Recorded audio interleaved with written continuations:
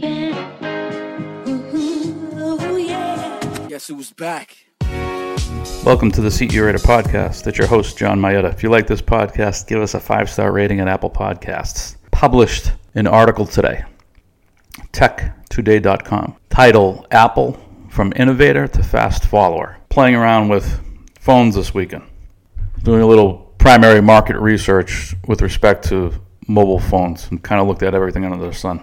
And just sort of did it on a whim. I think if there was a catalyst, it was the news around Red's holographic phone, the Red Hydrogen 1. Blueprints were submitted to the FCC,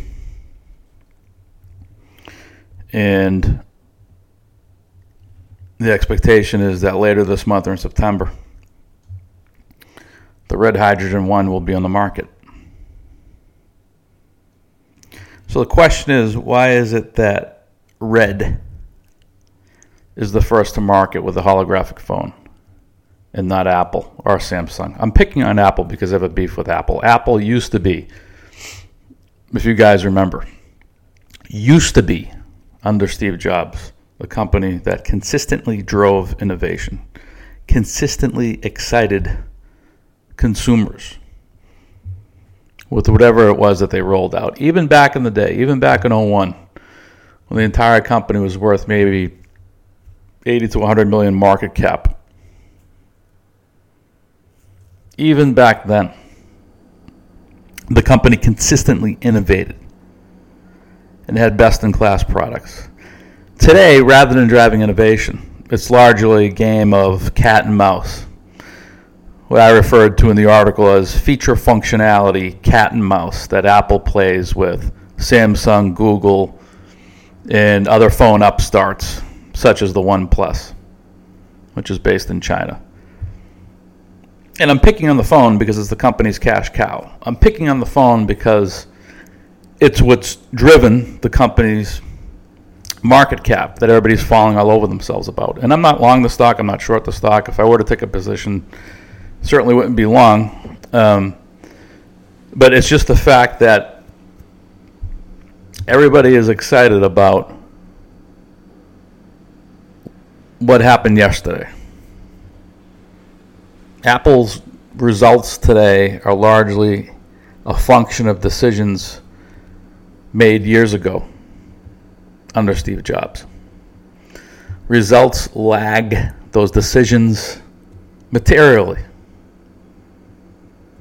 Reported results, operational results.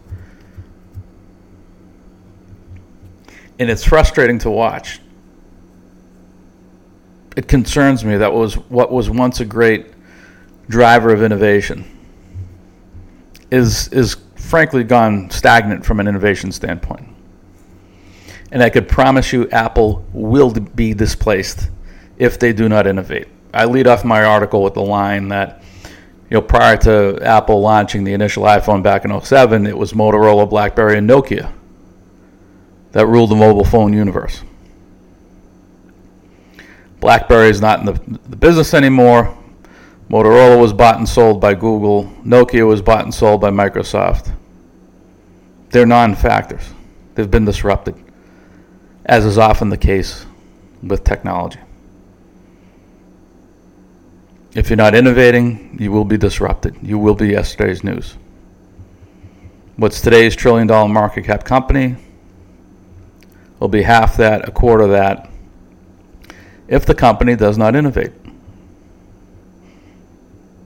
I can't tell the difference between an iPhone, a OnePlus, a Google Pixel, or Samsung's top-of-the-line models. And the fact that you let Jim Gennard, now he's a serial entrepreneur and he's a creative guy. Red isn't his first go-around. Gennard's the guy who founded Oakley, the eyewear company. He's the person who founded Red Cinema. You probably don't know Red. They make high-def mobile cameras for shooting movies. And now they've rolled out this phone, which was sort of, even though Jim's not running Red day to day, he was the catalyst behind behind the phone. And I think his personal balance sheet is somewhere in the $2 to $3 billion range. It's a lot of cash, but when you compare it to Apple's $244 billion balance sheet, it's a drop in the bucket. Yet he beat them to the punch, because Apple is now content to be a fast follower. And all of this rant sort of dovetails with what I've talked about in the past on this podcast, with what I have written about in the past, which is my worldview, my investor worldview, that technology founder CEOs will outperform hired CEOs every time in the world of technology. Apple's corporate personality, its lack of innovation, is related to the risk-averse personality of its non-founder CEO, Tim Cook. It was the polar opposite of Steve Jobs. Technology founder CEOs, like the late great Steve Jobs, embrace smart risk, push for perfection, and don't shy away from conflict in the pursuit of excellence. They are motivated to build, not to maintain.